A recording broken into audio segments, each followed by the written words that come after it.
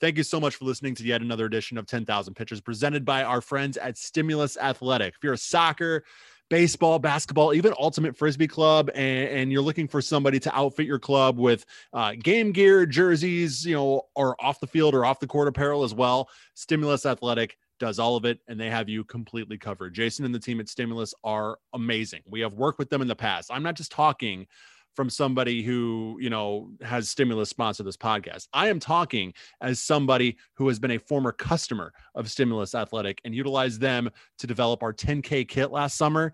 And you've seen the reaction to that. You've seen how much the people love it who have gotten it. I wear mine probably once a week, being completely honest. So if not more. So that's kind of the quality you're working with Jason and the team at Stimulus. So like I said, whether it's jerseys, whether it's, off the field, off the court apparel, whether it's both, Stimulus has you covered. If you have a design in mind, maybe you're a designer, maybe you have a designer, maybe you really liked the design you had last year, Stimulus can reapply that to their quality apparel and jerseys. Now, if you don't have a design and you're going in kind of scratch and you're not sure what exactly you want, that works too, because Stimulus has an awesome design team and they can help you come up with the look you want, again, on that quality apparel and quality game gear and quality jerseys. So contact Stimulus Athletic. Go to stimulusathletic.com, click that design tab, click that get started button, and start your amazing process with Stimulus today. And make sure you let them know Jeremy from 10,000 Pitches sent you. Here we go.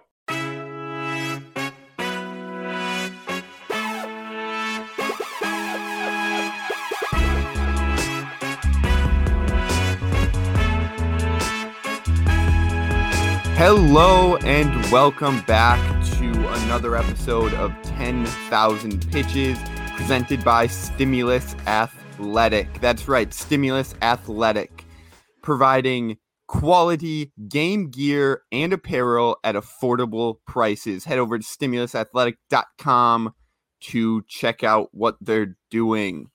So welcome in. We are on episode 43. Don't forget to subscribe, rate, and review if you're enjoying, whether it's your first episode or your 43rd.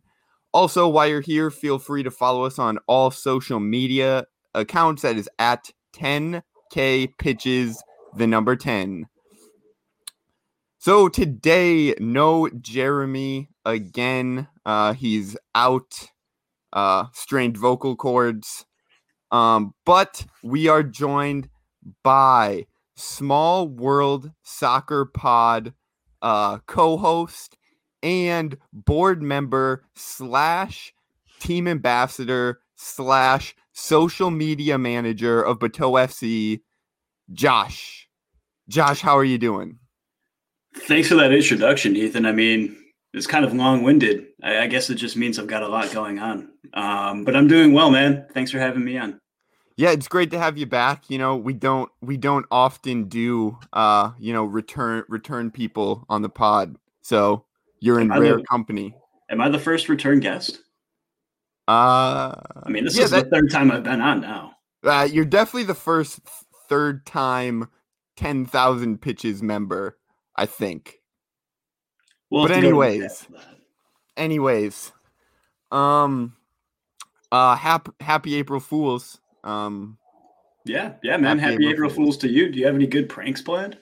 Well, we just sent out the Jeremy got fired tweet on 10K. So hopefully that does well. I mean, that's not a joke though.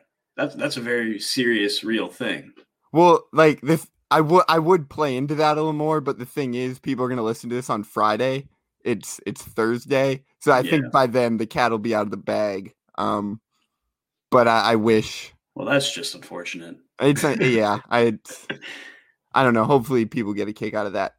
But overall though, April Fools has got to be the worst holiday, right? Like top to bottom, worst holiday. I mean, I'm not sure if people actually consider it a holiday. I haven't thought about it seriously in years. I haven't tried to pull pranks on people. It's just not in my nature. But I might have to change that today. I will be taking plenty of phone calls soon for my day job. I might have to joke that people's energy has been shut off. I would do it. Might as well, right? I might get fired, but hey, worth it for a couple laughs. No, I strongly dislike April Fools. I feel like every day or like every April Fools, I'd walk downstairs as a child, and my mom or dad would be waiting down there, and they'd tee me up like, school's canceled today, and I bought it hook, line, and sinker every single year, just to be disappointed that I had to go to school that day. So yeah, I'm pretty anti-April Fools.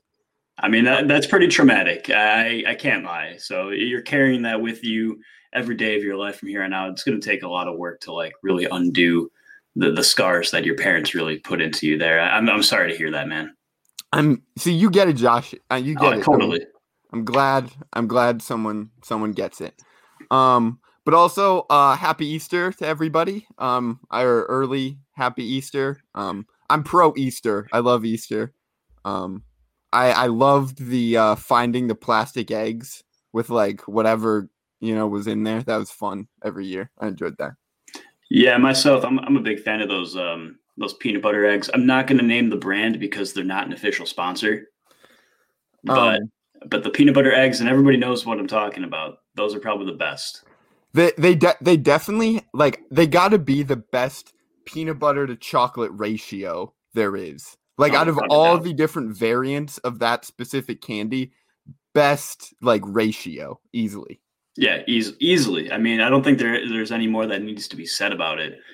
But with Easter as well, I mean, the Easter egg hunts, chocolate bunnies, like I'm a big fan of candy, clearly. So I'm a big fan of this holiday. Yeah, I'm all in on Easter. Like I don't enjoy going to like the Easter events and they have the grown man / woman in the bunny child. That's always a little jarring. But beyond that, I love Easter. Top to bottom. It's a great holiday. Anyways, soccer. So, Josh, you're well versed in this. The Wapassel has been announcing new teams all week here, or I guess the teams returning and the new teams. Exciting stuff. I think the most recent team to get announced prior to recording was Sparta from Sparta FC, or Sparta FC from Sparta, Wisconsin, which is right outside La Crosse. Exciting stuff. Josh, any thoughts?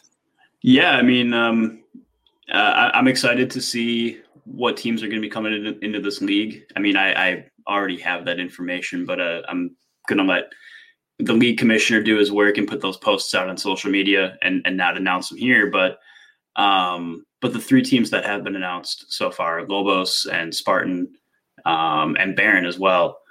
So two teams returning in Lobos and Barron. They were second and third last year, respectively. And then Spartan is a new team, and I'm looking forward to seeing what they got. Yeah, definitely. I think being in the La Crosse area, you have a big player pool. I know the La Crosse, or like it's the Ducks from who are also in the La Crosse area.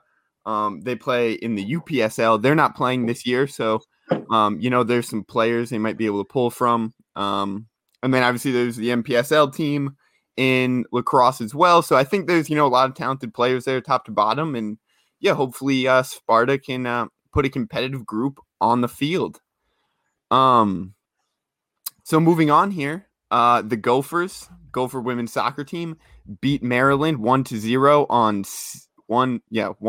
They won 1-0 on senior day, and yeah, that they every major statistical category they won. Shots on goal, shots, corner kicks, and yeah, exciting win on senior day. Beating Maryland. Josh, you're from Milwaukee. Do you remember Diamond Stone?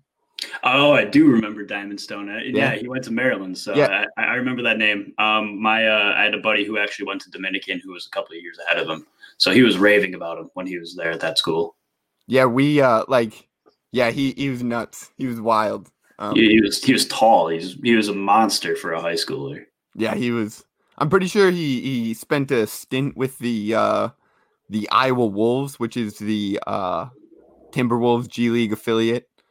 I remember it was his birthday and he was playing like against our high school, and like one of my friends tried to buy him like a birthday cake, and our athletic director said he couldn't give him the cake. Well, that's just not cool. I think it's like rule. I don't know. Yeah, I don't know why, but like they already had the cake. Like we all saw the cake, but anyways, that had nothing to do with soccer. It's just Diamond Stone, cool guy, fun player. I mean, I've got an update on his career if you really want one. Yeah, go ahead. Fire away, Josh. Yeah, it looks like according to Google, he's currently playing for the Guelph Nighthawks of the Canadian Elite Basketball League.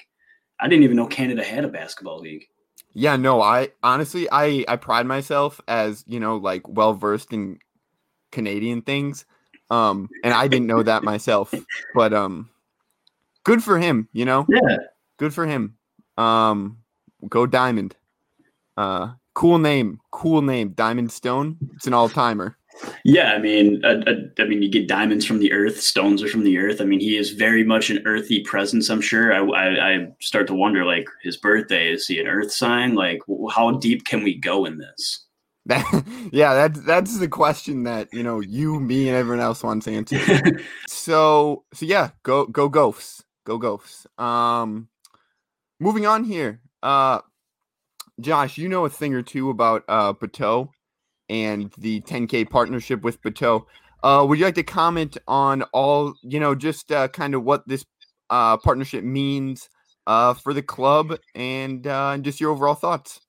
Yeah. So a couple months ago is when this whole arrangement began, but we worked closely with you guys, with you and Jeremy, to set up a merchandise store just to get our brand out there a little bit more. And we've been working with the design team, which is Ethan and his loyal minions. I think he's got some people that he's working with, who knows? But they've been putting together some great designs for us, and we've been putting merch out onto our website, which is BateauFCshop.com. And we're continuing to put new merch out frequently. We've got a couple of deals running right now as well. So if you do head over to the website, we've got some coupon codes that you can use to get some savings on say, a nice 715 hoodie or a crew neck. We also have T-shirts. We've got coffee mugs, stickers. Really, we've tried to put out as much as possible in as little amount of time as possible. But it's been a good partnership so far. The money we're earning from this is going straight into club operations, straight into equipment, straight into more merchandise so that we can get more back to the people and do more in our community. That's right. BateauFCshop.com. That is BATEAUXFC shop.com. Use code POD for 10% off on your first order. And like Josh mentioned, a lot of other great or a lot of other discount codes currently being ran. But yeah, let's talk about that a little bit, Josh. Like you said, like a big part of having merchandise as a lower league club is to help get your name out there. And another big part of getting your name out there is the social media side of being like a small league team. And you're the social media manager for Bateau FC. So talk to us a little bit about how running social media, for lower league club kind of goes and the ins and outs of that.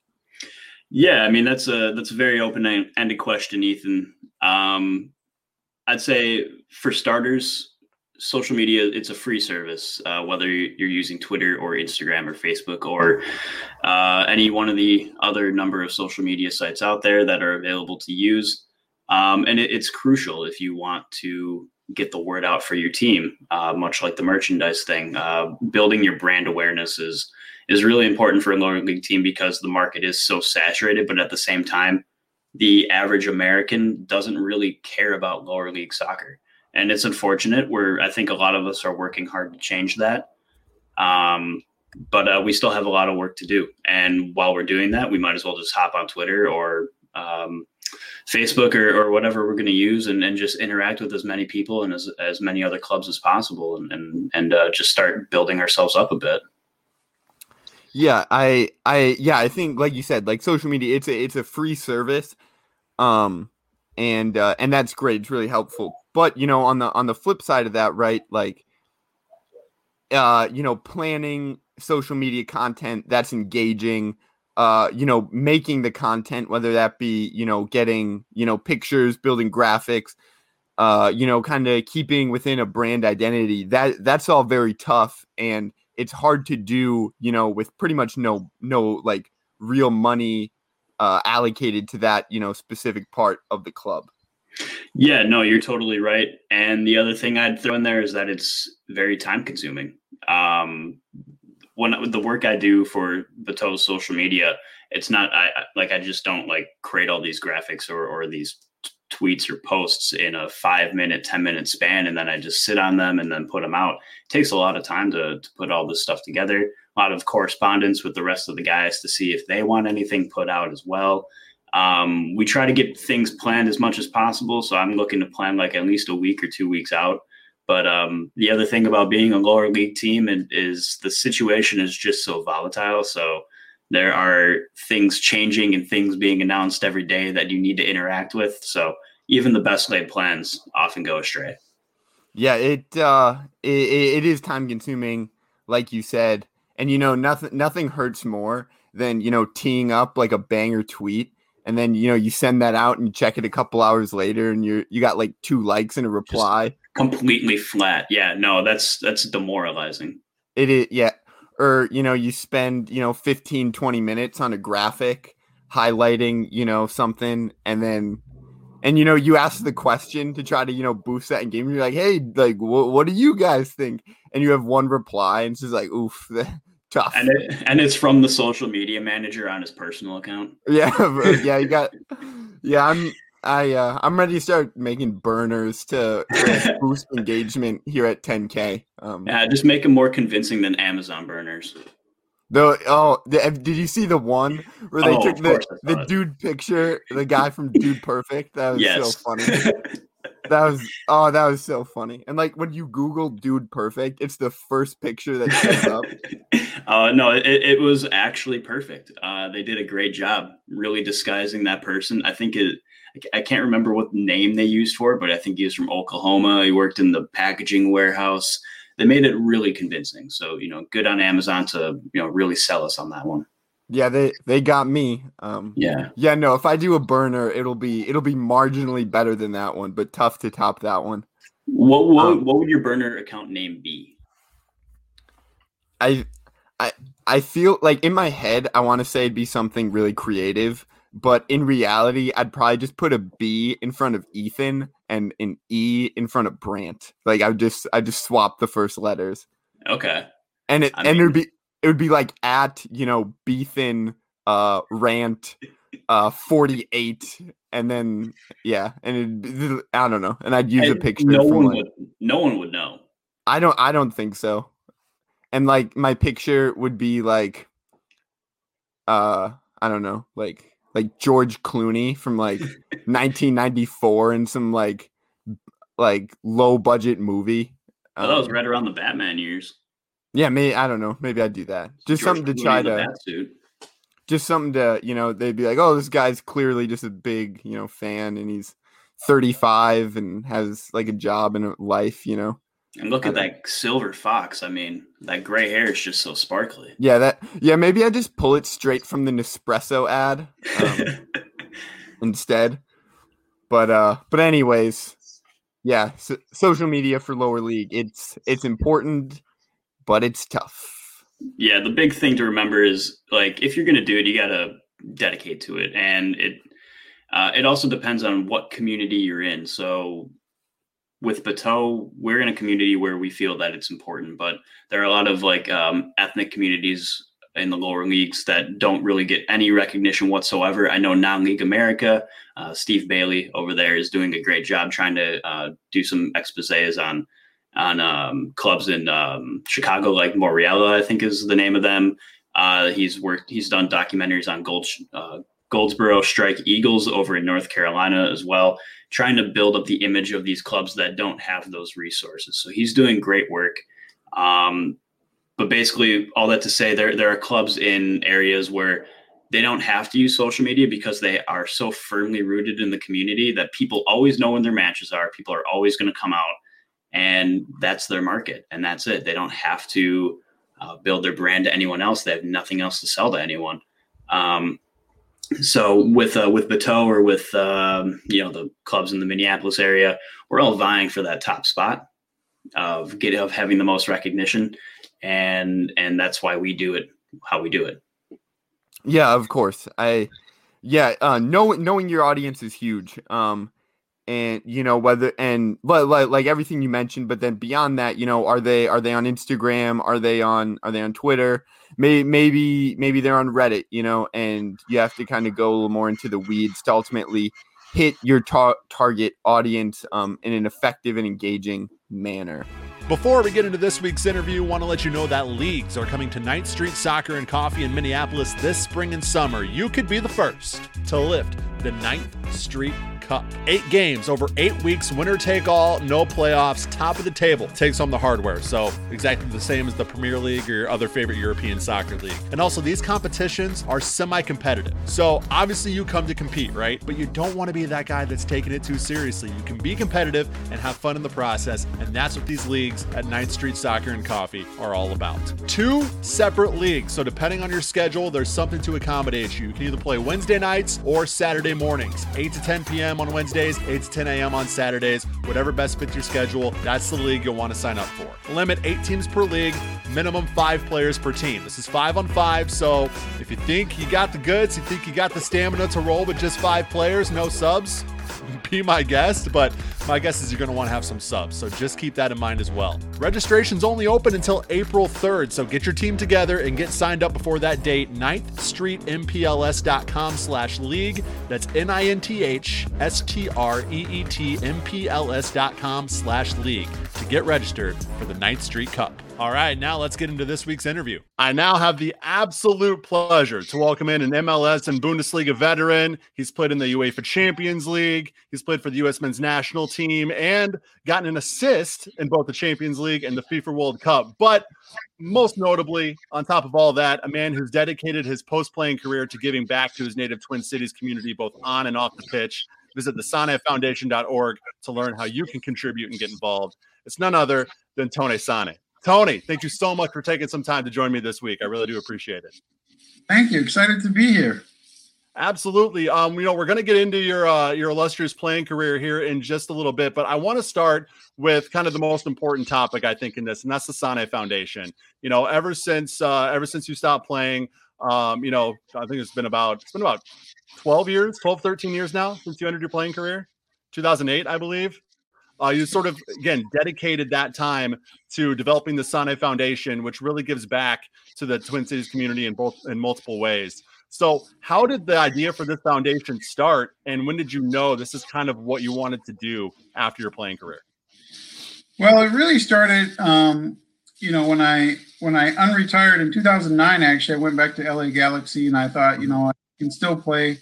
My body felt pretty good, so I unretired and went and got in shape and played it. And I went upstairs every day to the director of community relations and just learned about what their program did. And I decided I needed to come back to Minnesota and do more and use soccer.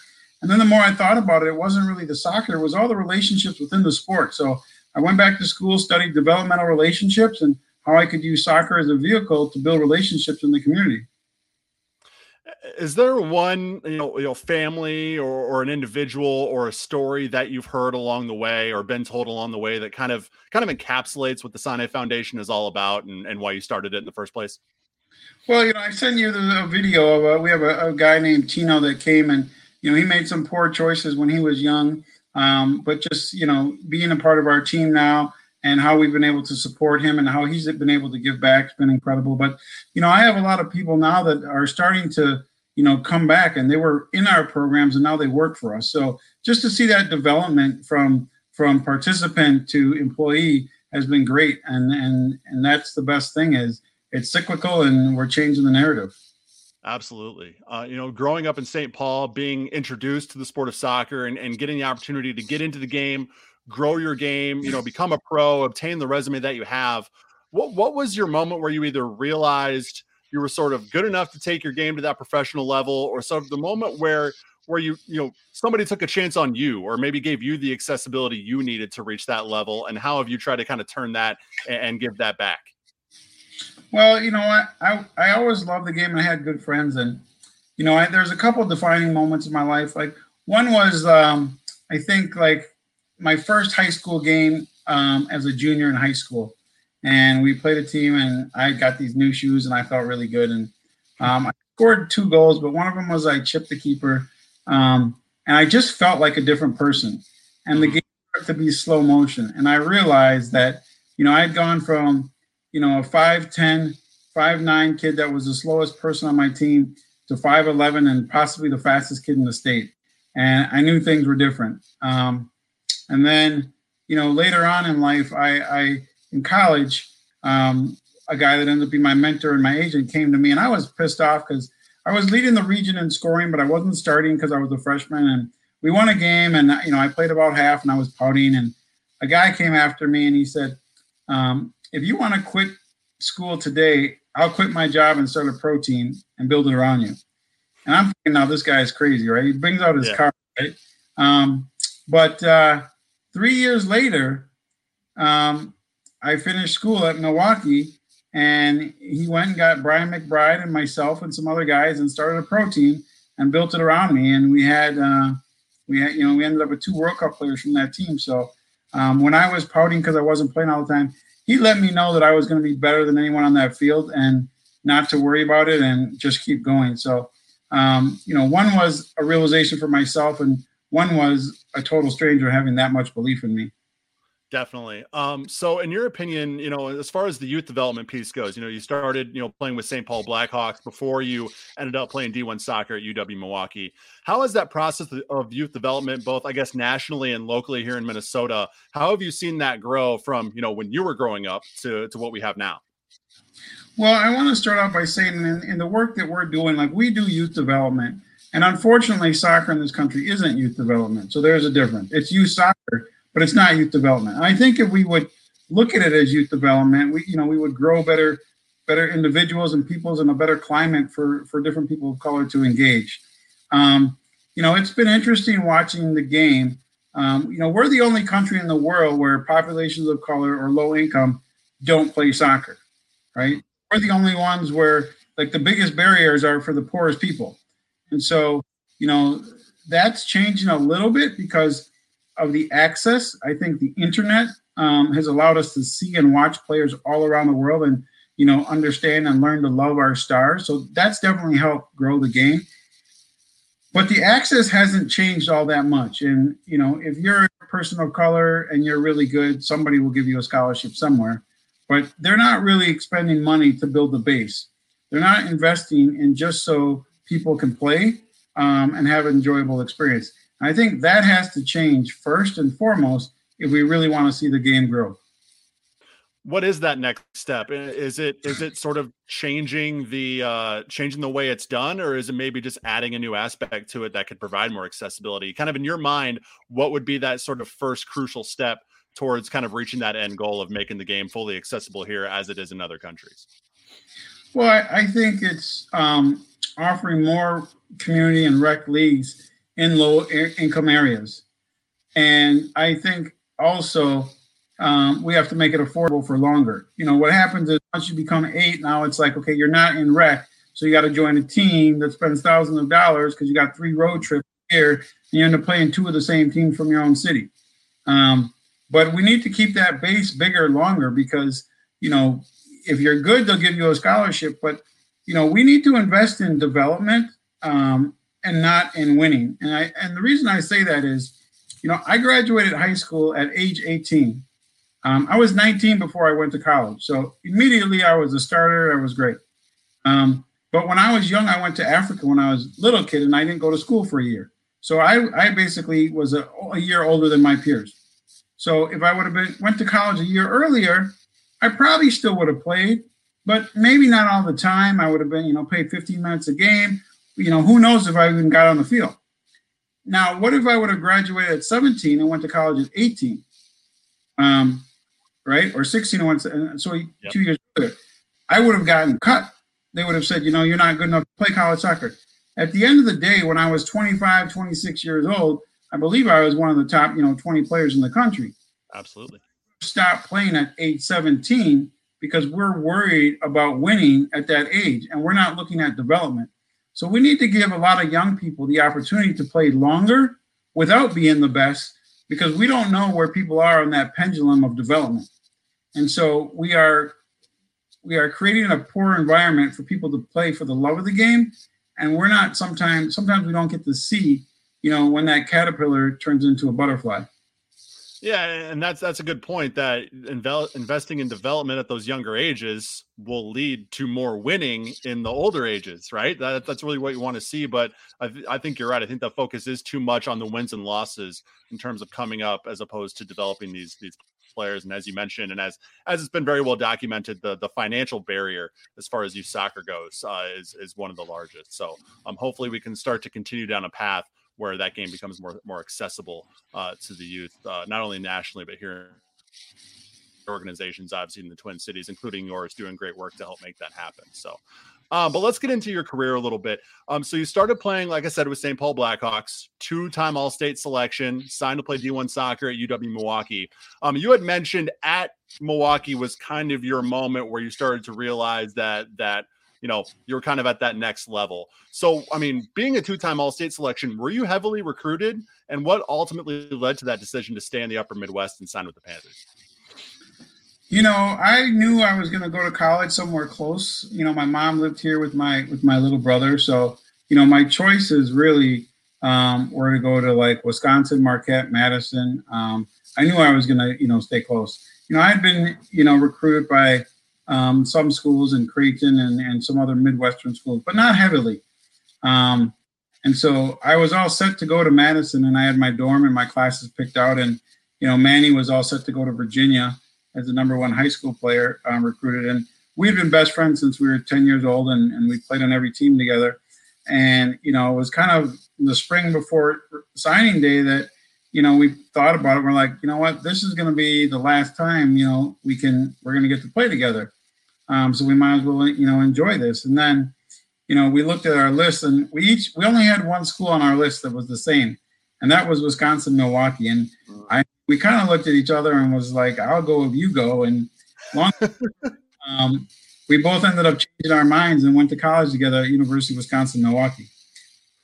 That's amazing. And we'll get into kind of the constant, you guys seem tied at the hip across some of your stops on your professional careers as well. And we'll get into that in just a little bit. But, obviously going to Milwaukee for you personally ended up being a great decision. You became the school's all-time leading scorer, 53 goals, 32 assists from 90 to 93. Like you mentioned, teammates with Manny Lagos there. Was it mostly your own drive and determination to get better each year that kind of led you to reach that potential? Or was it Manny, or were there any specific coaches or teammates that kind of played vital roles in that success that you had in college and kind of propelling you to that next step? Well, Manny left, after our sophomore year. So he went on to play professionally. So, I think early on, I think we were great at pushing each other. So, it was like competing with your best friend that you loved, right? Your brother. So, we wanted to one up each other, but at the same time, we took more pleasure in passing to each other, right? Like if we could be the keeper and pass it to the other person for the goal, like that was the win. So I think we understood each other. We wanted to make each other better. Physically, we were gifted. We were competitors. We pushed the rest of the team. When Manny left school, my junior year, I had a hernia year, which was, not a great year for me. So I had to play some injuries. It was a tough year. I managed through it, but then I had surgery. And then my senior year, it was kind of like, I went from like being a young man to a grown man, and my hernia was fixed. And I think I was a different person at that point. So at that point, the game really slowed down for me. And my goal then was, how do I make my players around me better? How do I be a leader? Because I could do certain things, but no matter how good you are, you can't play by yourself. So it really became like a larger role in developing the team and developing different parts of my game. So you had already mentioned that after college, you had gone to this new pro team, which was then in the USISL, which I believe is now the USL. I clicked into the link and it took me to the USL. So I believe that's what it is now. But anyways, you mentioned you played alongside Brian McBride. What was that like, getting to share the pitch with him, that early in both of your careers? Obviously, you played with him again when you got to the national team. How much do you attribute kind of that to, the continued success that you would have? Well, we have mutual admiration for each other, and, we were both forwards. And again, as a forward, I think that's what made me an all-around player, because I always played with good finishers like Manny, like McBride. So, passing became part of my repertoire. And really, I knew if I got to the end line, all I had to do was put it in the box and he would go find it. And he's a great guy too. So it helped me develop. It helped me become a better passer. It helped me, learn, be a little bit more clinical finishing. But, playing with players at that caliber, always being able to push you, make you better, and not take any days off was definitely very important. For sure. And so I want to get to your indoor soccer career here, because this is kind of interesting. So in the winter of '94, you played for the Chicago Power, playing primarily as an attacker. And I'm sure you've been asked this question a ton, but you actually made 5 appearances as a goalkeeper over 2 seasons. Was that just kind of out of necessity, or how did that come to be? And how was that experience? Well, over my career, I don't know if you know this, and I'll tell you on the national team, but I've started at over 10 different positions. As a professional, and 9 with the national team. But, I think in indoor soccer, you played 6th attacker a lot. And so, like, you would pull your goalie. And so you'd want an athletic person that could handle the ball, and also play keeper. And so one day, the league was going crazy, right? We're the worst team in the league, and we're playing the best team. And it was great. It was an ESPN game, and everyone's like, it's going to be a shootout, right? They're going to score all these goals. And we were playing Cleveland. They had like the 2 best players in the league. So my coach decides, it's not going to happen. Tony, you're going to start in goal. We're going to play attacker the whole game. Just keep away from them. Oh, my gosh. We did this, and, we were actually up with like less than 3 minutes to go. And they scored a late game winner, but it wasn't that exciting for the people, because we held the ball the whole time and they were frustrated. The league was pissed off, but it was whatever we needed to do to win. And psychologically, we almost had it. And that was my goaltending experience. That's awesome. That's fantastic. I love that story. Well, sounded like you did pretty well. It sounded like you held your own. So congratulations on that. But obviously, back to being attacker in '95, you actually returned to the Twin Cities to play for the Minnesota Thunder, joining up again with your old friend Manny Lagos. And then you played another indoor season for the Milwaukee Wave. And then midway through the inaugural MLS season in '96, you then signed with DC United. With the MLS being so new, when did you first hear about this sort of top level professional soccer league? And was the league, I guess, it wasn't very established, but did it have that sort of factor to it where there was kind of maybe that like I made it feeling when you signed? Was there that, or was it just so new that you weren't really sure? Well, everybody knew it. And so they had these huge combines and at all levels of playing. And so I went to the combine, and, I knew that I was going to be taken with the first 5 picks.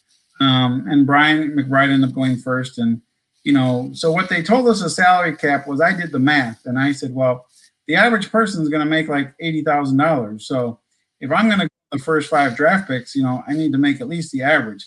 But what they told us is anybody that played in the USISL was only going to make $24,000, and some people $28,000. So I was like, well, I'm not going to do that. I know that they want me to play.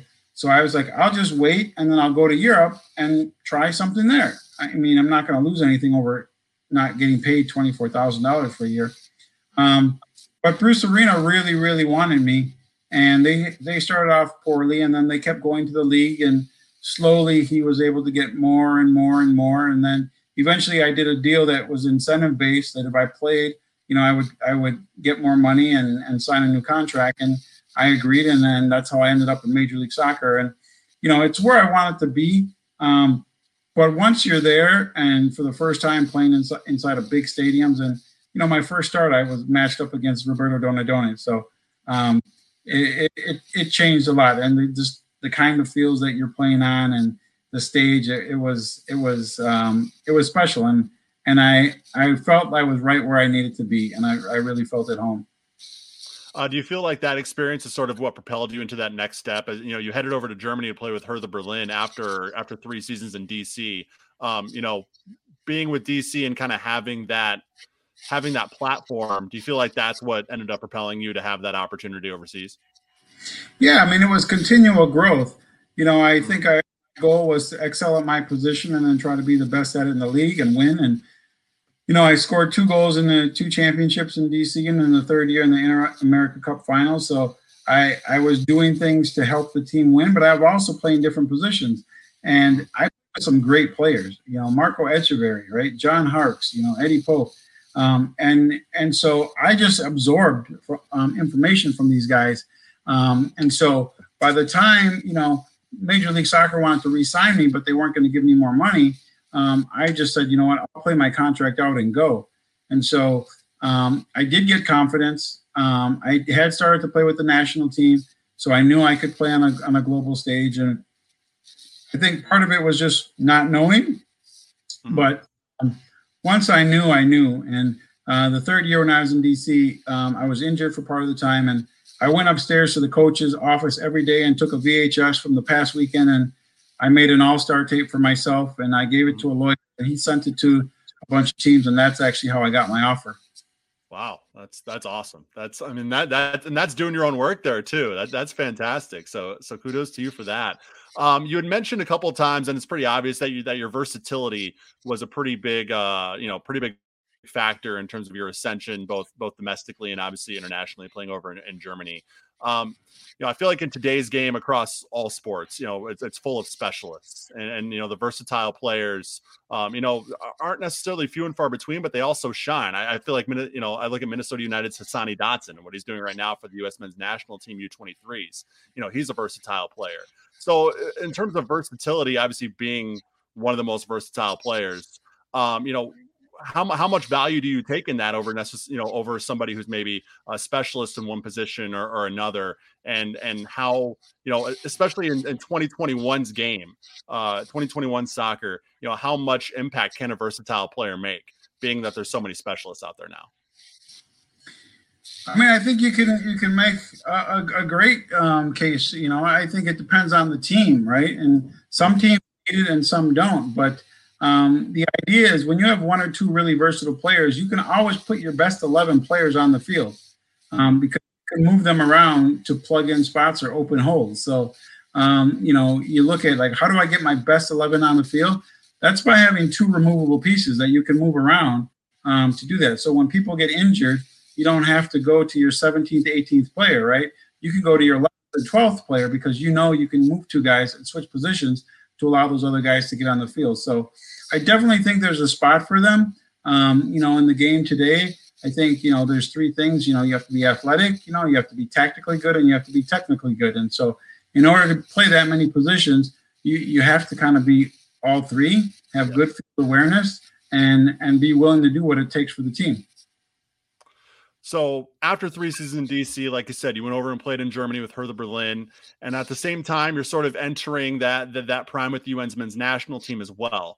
We talked a little bit before about this, but you're probably the only person I'm ever going to interview to compete both the UEFA Champions League and the FIFA World Cup, let alone actually tally an assist in each tournament. So very simplistic question here, and I apologize, but what was it like? I mean, competing in each of those, and how are they both similar and different experiences? When people are like, was that cool? I was like, yeah, it was cool. Super duper cool. What's interesting is when you grow up as a kid and you watch those Champions League games, right? And they're at noon, and but the games they're on at night, right? So a lot of times your games are during the day. So Champions League games are special because they're at night, and Friday Night Lights, you get that experience. But they play the music, right? The music you see on TV when they bring the soccer ball. Yes, they play that in the stadium, so there's that chill. It's different kind of bonus money.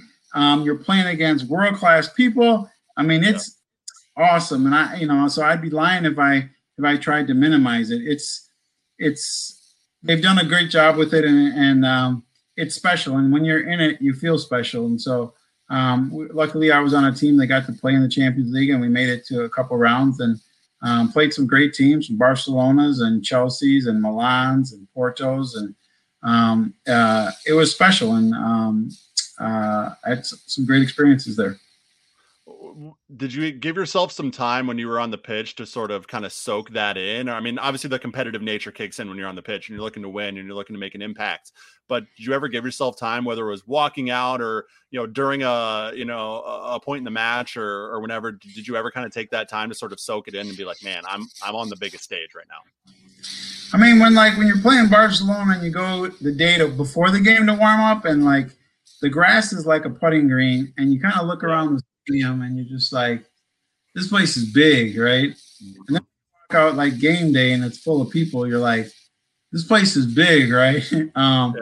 It's not like Gillette where it seats 65, but there's 20,000 people, right? Right. No, it's big. And then, you look across and, okay, who are you playing against? You're like, all right, Patrick Kluivert, one of the best center forwards in the world. Oh, by the way, last year's World Player of the Year, Rivaldo, is over there. Oh, and on the other side of the wing is this year's World Player of the Year, Figo, right? Yep. And so it was an awesome experience. And the World Cup is totally different. And that's in that you're playing for your country and a million people are watching. So, for me, it was like a kid at a candy store. It's showtime. Like everybody's watching.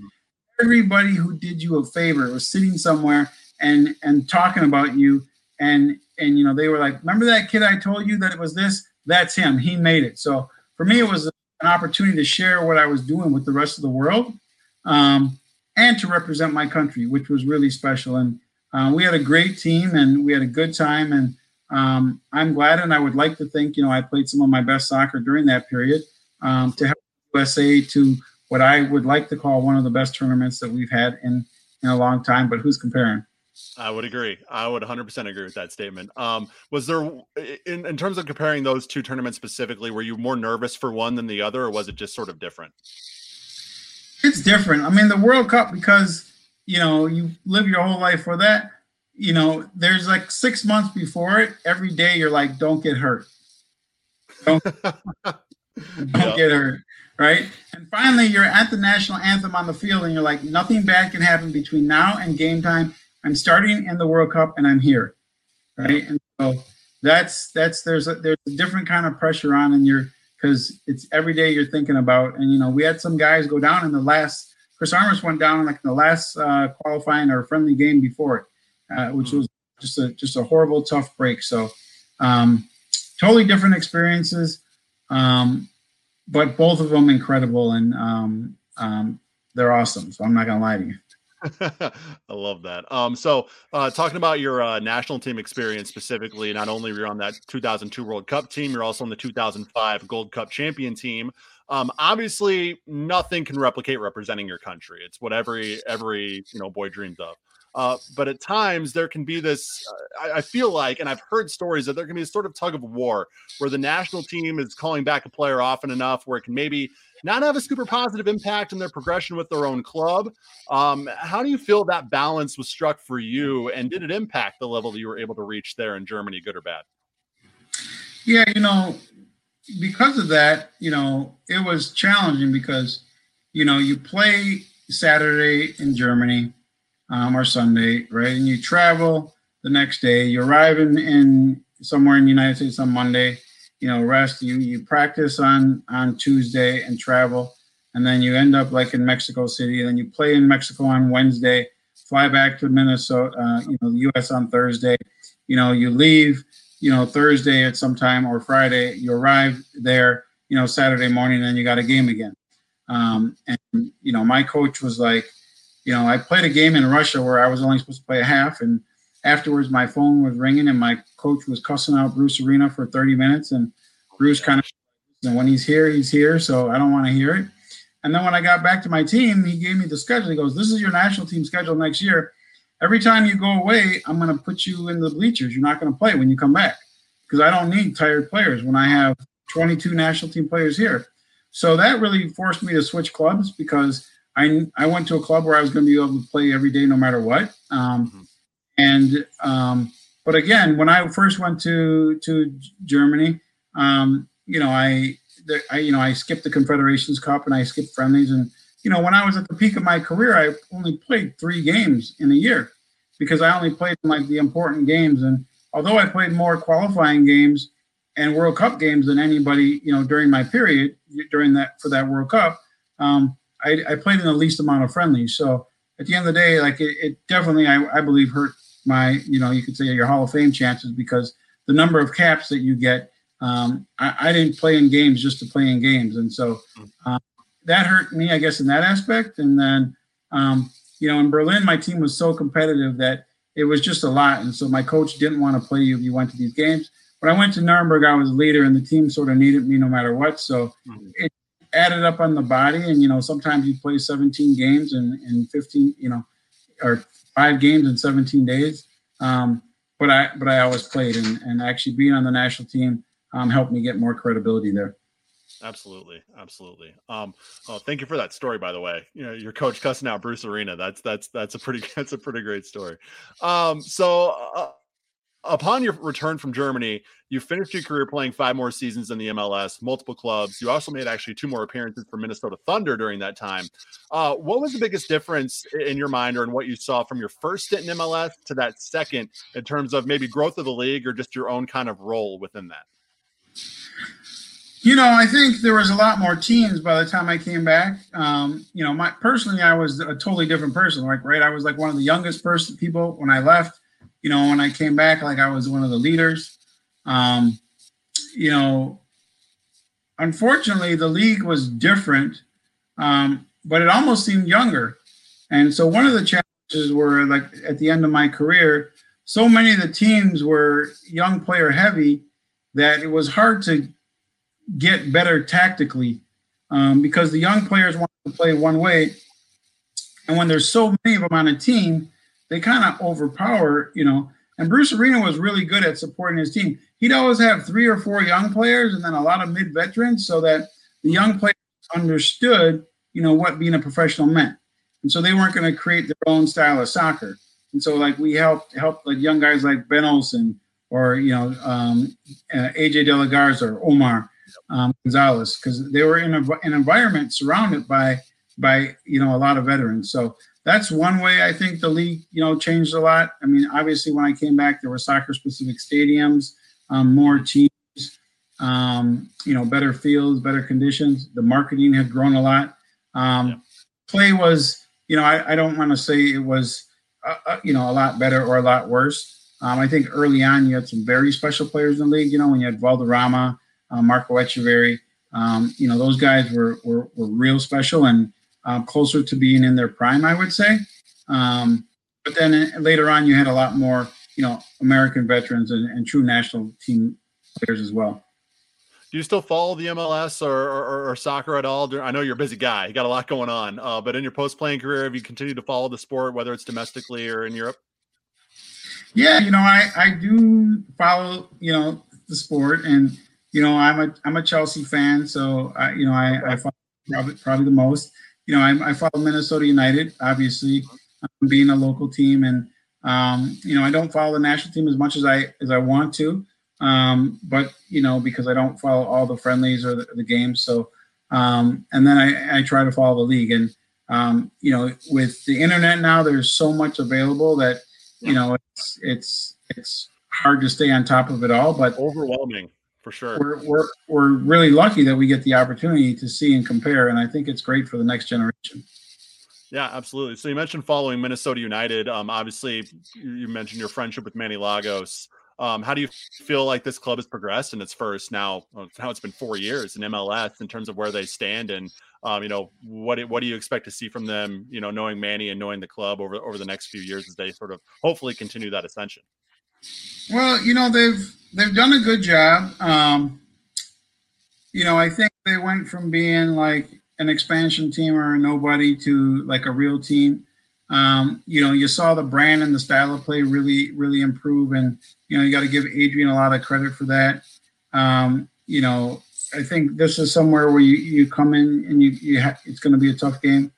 I think 2 years ago they made a lot of really good moves, and shored up the middle of the field, right? And they brought one of the best keepers in the league that was an okay shot stopper, but was an incredible organizer, right? And then you had Eichel and the defender of the year, down the middle of the field, and then Alonso down the middle of the field. And then, you start to sign some other guys. So really that stability in defense and the counterattack, I think, helped perpetuate the team. So they were going to be a hard team to beat because of those investments. And then, last year you started to see some other players thrive, and Kevin Molina, who left, I think that is going to hurt them this year. Having, somebody that's creative, that can create, that's a wild card. So I do think that will hurt, but you have young guys like Hassani, who's still growing, getting better, that hasn't played every day, but hopefully should get that opportunity this year as they come into their own. And they had some other young players, Mason Toyo, that they did a good job of bringing some young players, but there wasn't enough opportunities for them to play, so they moved on, which good and bad, because they went to get chances somewhere, but you would have liked to see them to have the opportunity to develop here. So that's disappointing, but the team's done a good job in building the team around true professionals. And that's what you need to be competitive. And, you don't need 3 stars and 45, 16-year-olds, right? You get good, solid professionals, right? In the box holes, and then you get some young players, the left back, that can really, that can start to develop. And now he goes from being, a rookie 3-4 years ago to volunteering, serving turkeys at the Sana Foundation now. With us. So it's great that they give back in the community, but to see them progress and now come from young player to actually get on the field, to be in the national team pool, is what really excites me. And so the bigger pool that we have, that, you should never look at a team and worry like that guy is starting and he shouldn't be there. That's, you have a team that can really compete. And I think we have a team that can really compete. Definitely. Now we've talked about the excellent work that you've done in your post-playing career with the Sonic Foundation. But before we let you go, I want to talk about the latest project you've become part of, and that's the Anti-Racist Project. Obviously, the name, somewhat self-explanatory, but if you could, tell us a bit about this and what inspired you to help bring this to life.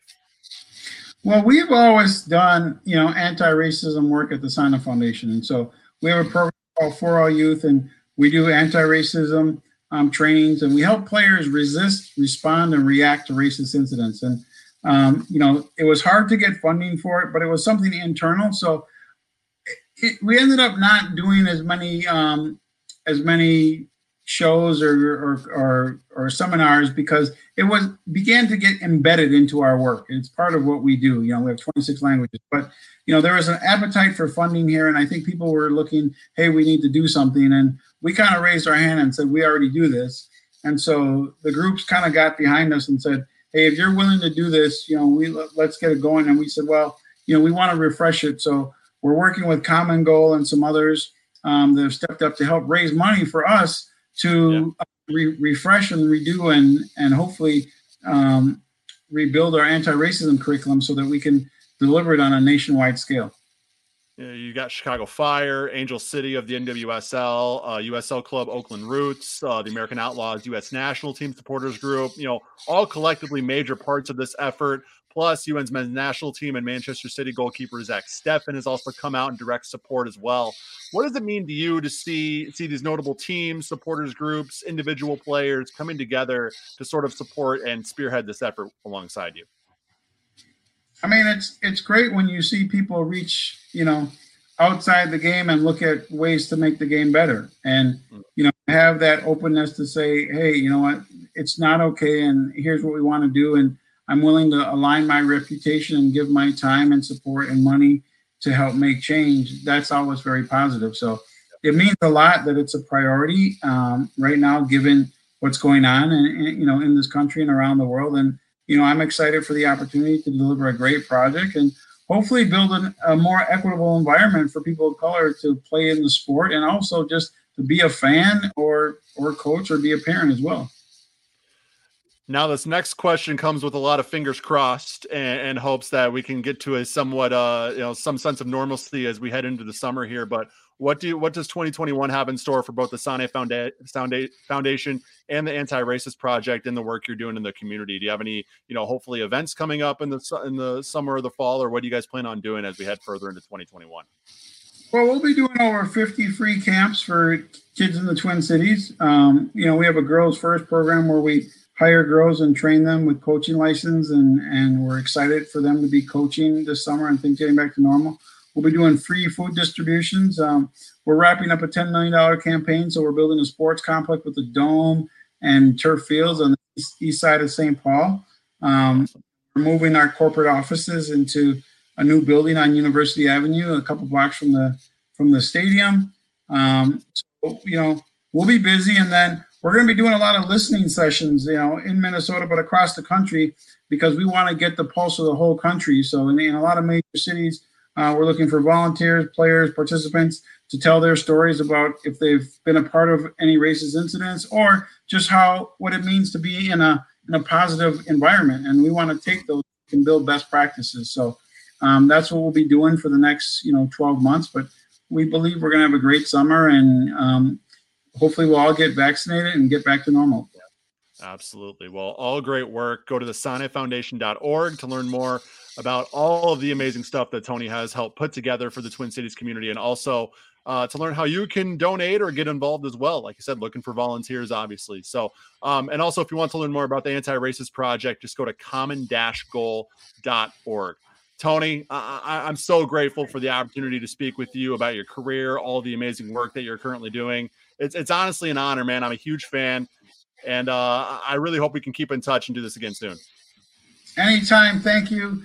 Thank you for stepping up in the sport and collecting the total view and the community part of it, and look forward to it. And let me know. I'm glad to be back. That interview on 10,000 Pitches was presented by our friends at PodMN. I want you to go to your Apple App Store or your Google Play Store, whatever kind of phone you have, and type in PodMN, PODMN. Hit that download button. Then when you go there, I want you to search for Minnesota Soccer.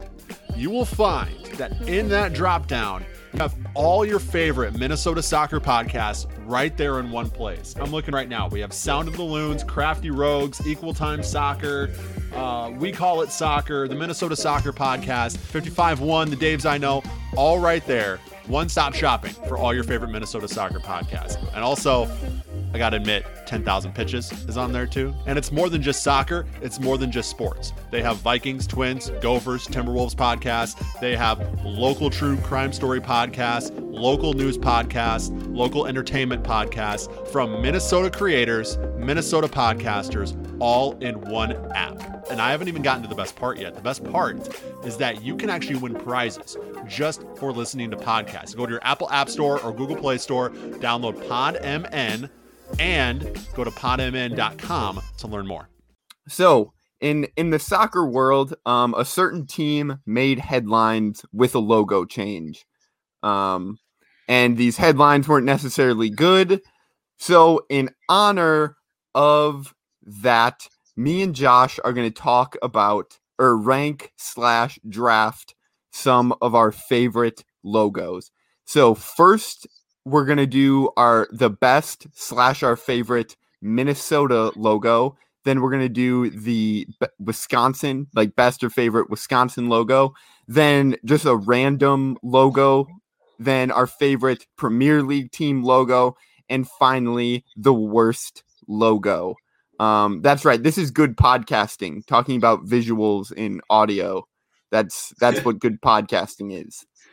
So anyways, Josh, let's get into this. Let's get into the draft. Like I said, we're starting with the best / our favorite Minnesota logo. So I will go first.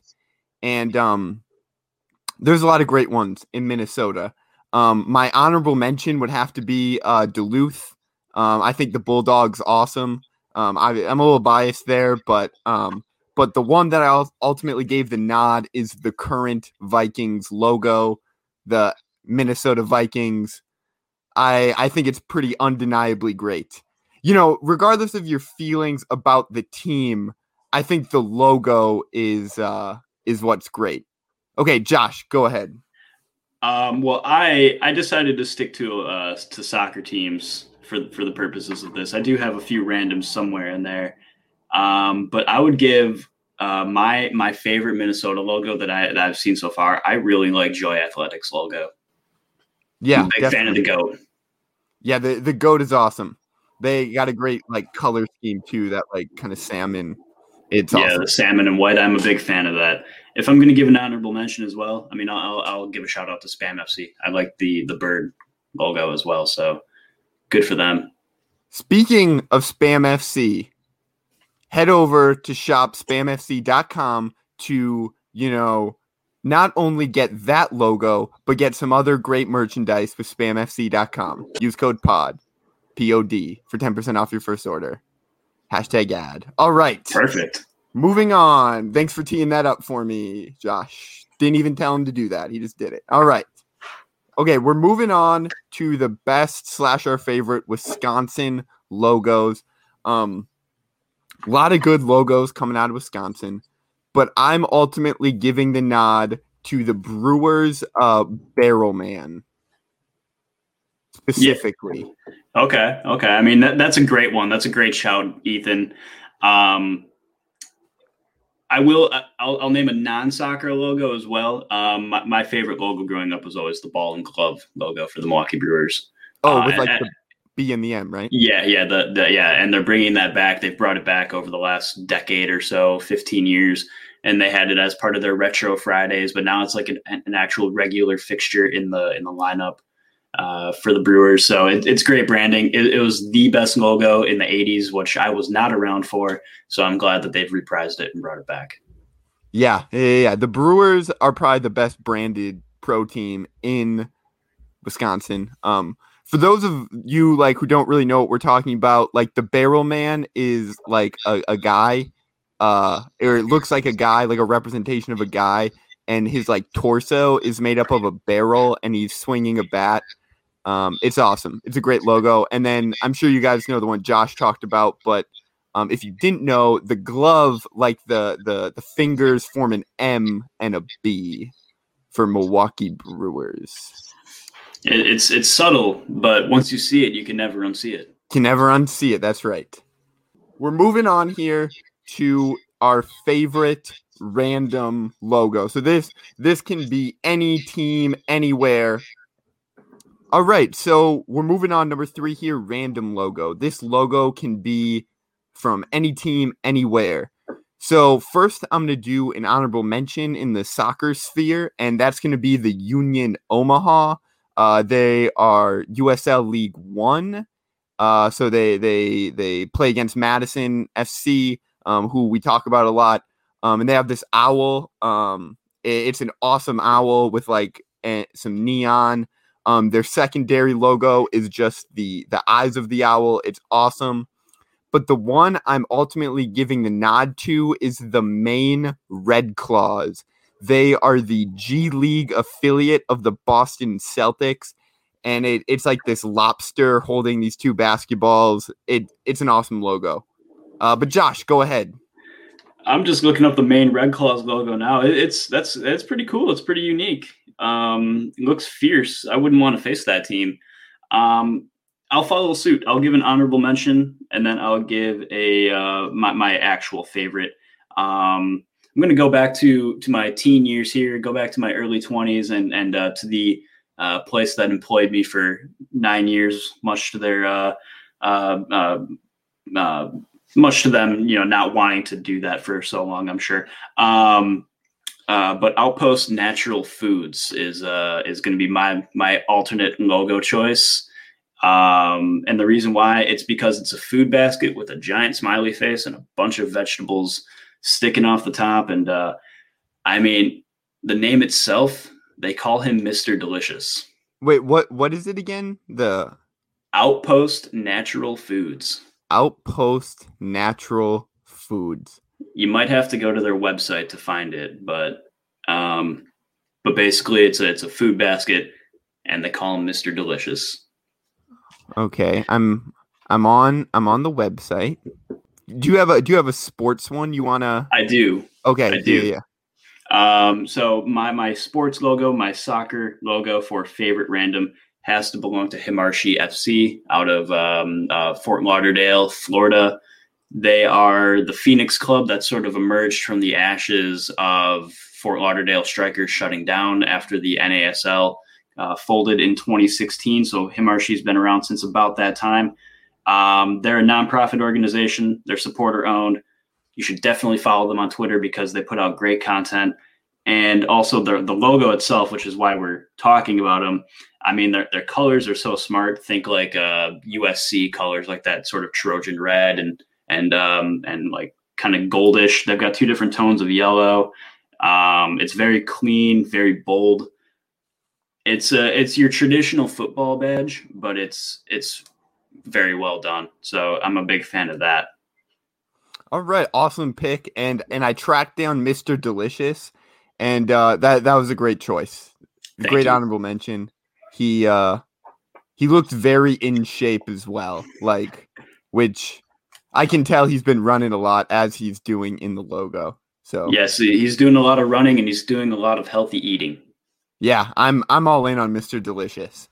Okay, anyways, moving on here, number 4 in the draft. We're moving on to our favorite Premier League team logos, and I am going with Newcastle. I love the use of the seahorses personally. It's very unique, very cool. I mean, they got to at least win one thing. So if they're going to win this logo contest, that's good. But at the same time, they're pretty abysmal as a club. So I'm not going to go for them.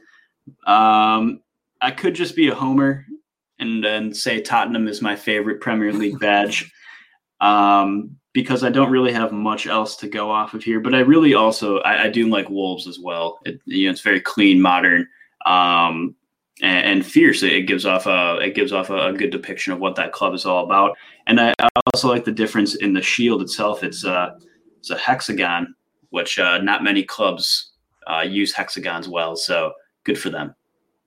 Yeah, that's a great pick. I think, our two picks really show the contrast, and like you said, Wolves is very modern, and like I think that's where, logos are headed generally, like a very toned down, simplistic design versus, Newcastle, which is still like very intricate. There's a lot going on there. And I think that's interesting. But yeah. Anyways, great pick.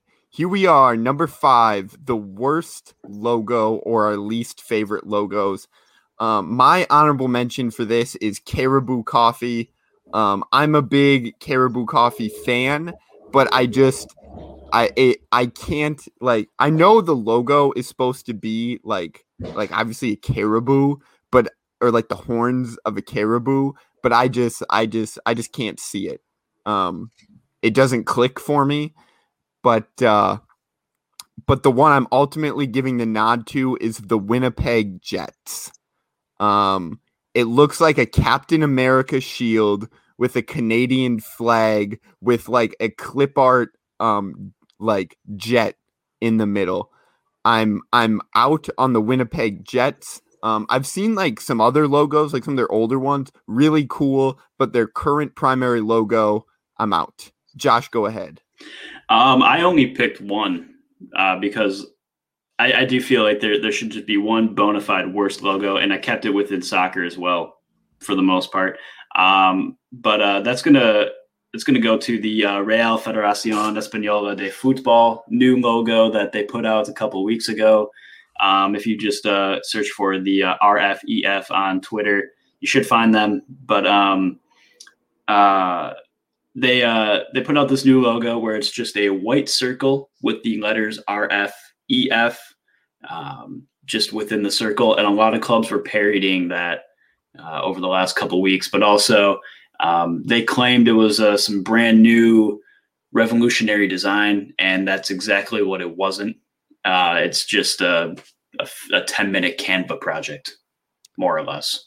Yeah, no, it's bad. It literally is a circle with an RFEF. And once again, I think that goes back to kind of like what we were talking about, where logos are headed, is this just simplistic, toned down, kind of representational look. And I think they got it wrong, if we're being honest. Yeah, they got it way wrong. I mean, and for the Spanish national team's federation to go from the logo that they had in the early 2010s, which was probably, and Danny said this over on Small World too, it was probably one of the best logos, not only in world football, but just in general. And then they've gone and completely taken that out of play, and they've issued this new modern look, and it's terrible. It looks like it appeals to boomers. Yeah, it's a bad look.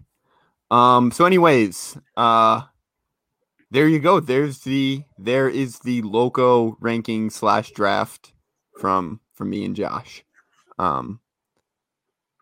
Like we said, good podcasting, talking about visuals in an audio format. I don't know. Maybe I'll get a graphic out there with all our choices. But anyways, we're bringing this thing home, and here on 10K we like to read nice reviews that people have left about the pod.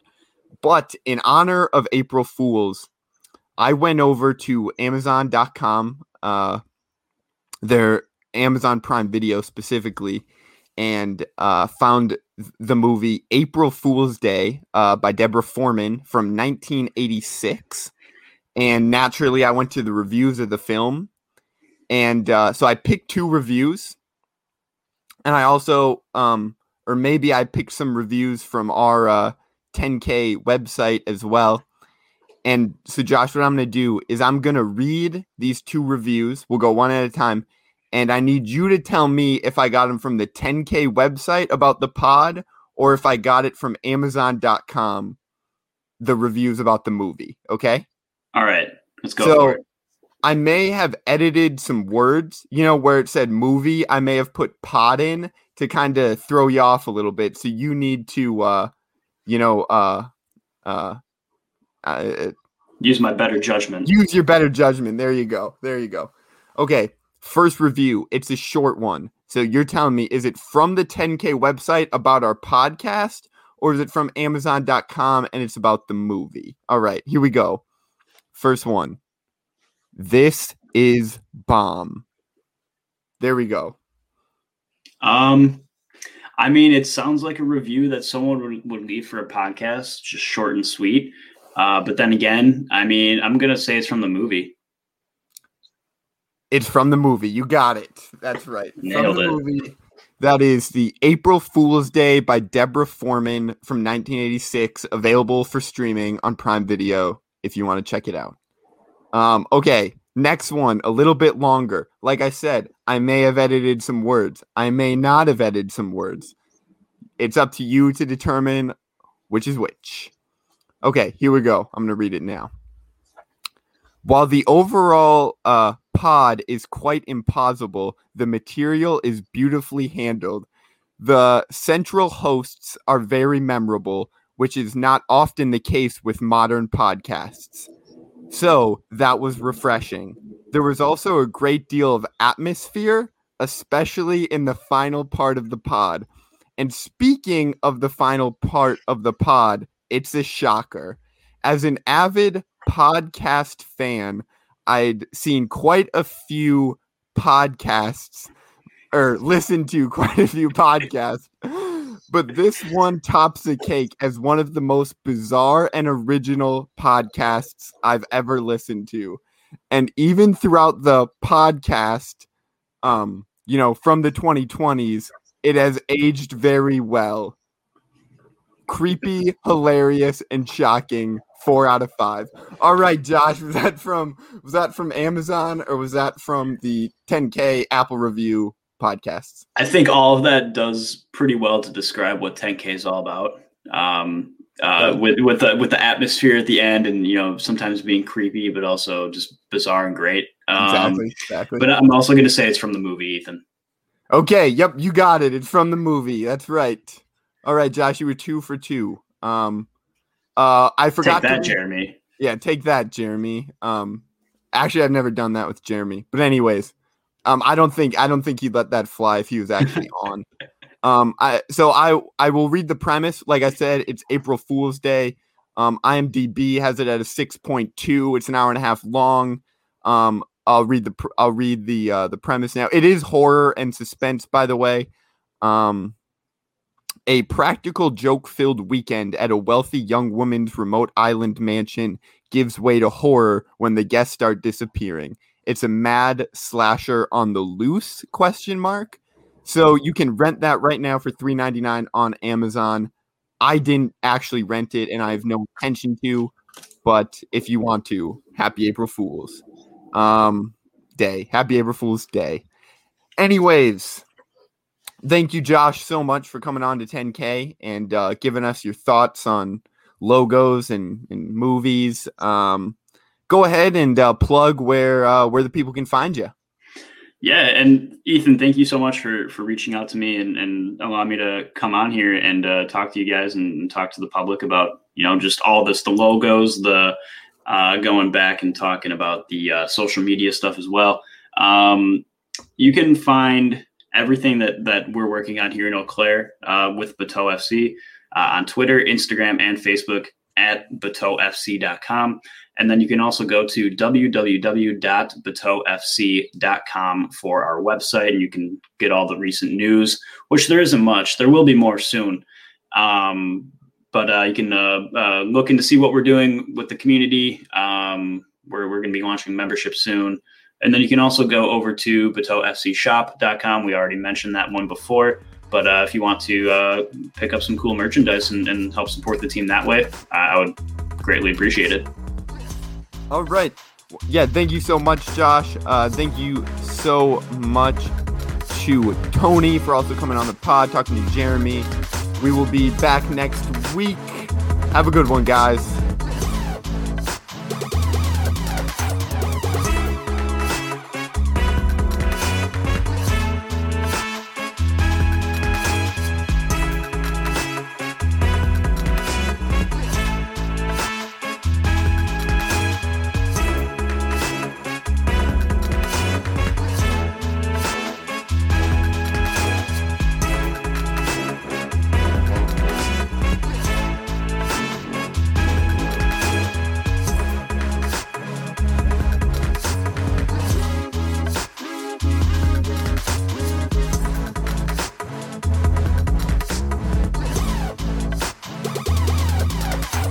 There's a guy like mowing. I don't know why he'd be mowing though. Maybe he's like sawing something outside and it's so loud.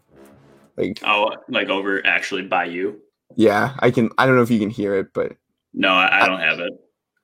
I like how I have the audacity to sit inside and complain about someone doing his job. Just looking out, peering out. It's like, what are you doing out there? Actually doing your job? You got to call the HOA, man. Yeah, I gotta get someone on this crazy guy doing his job outside my window. This is ridiculous. It's unbelievable.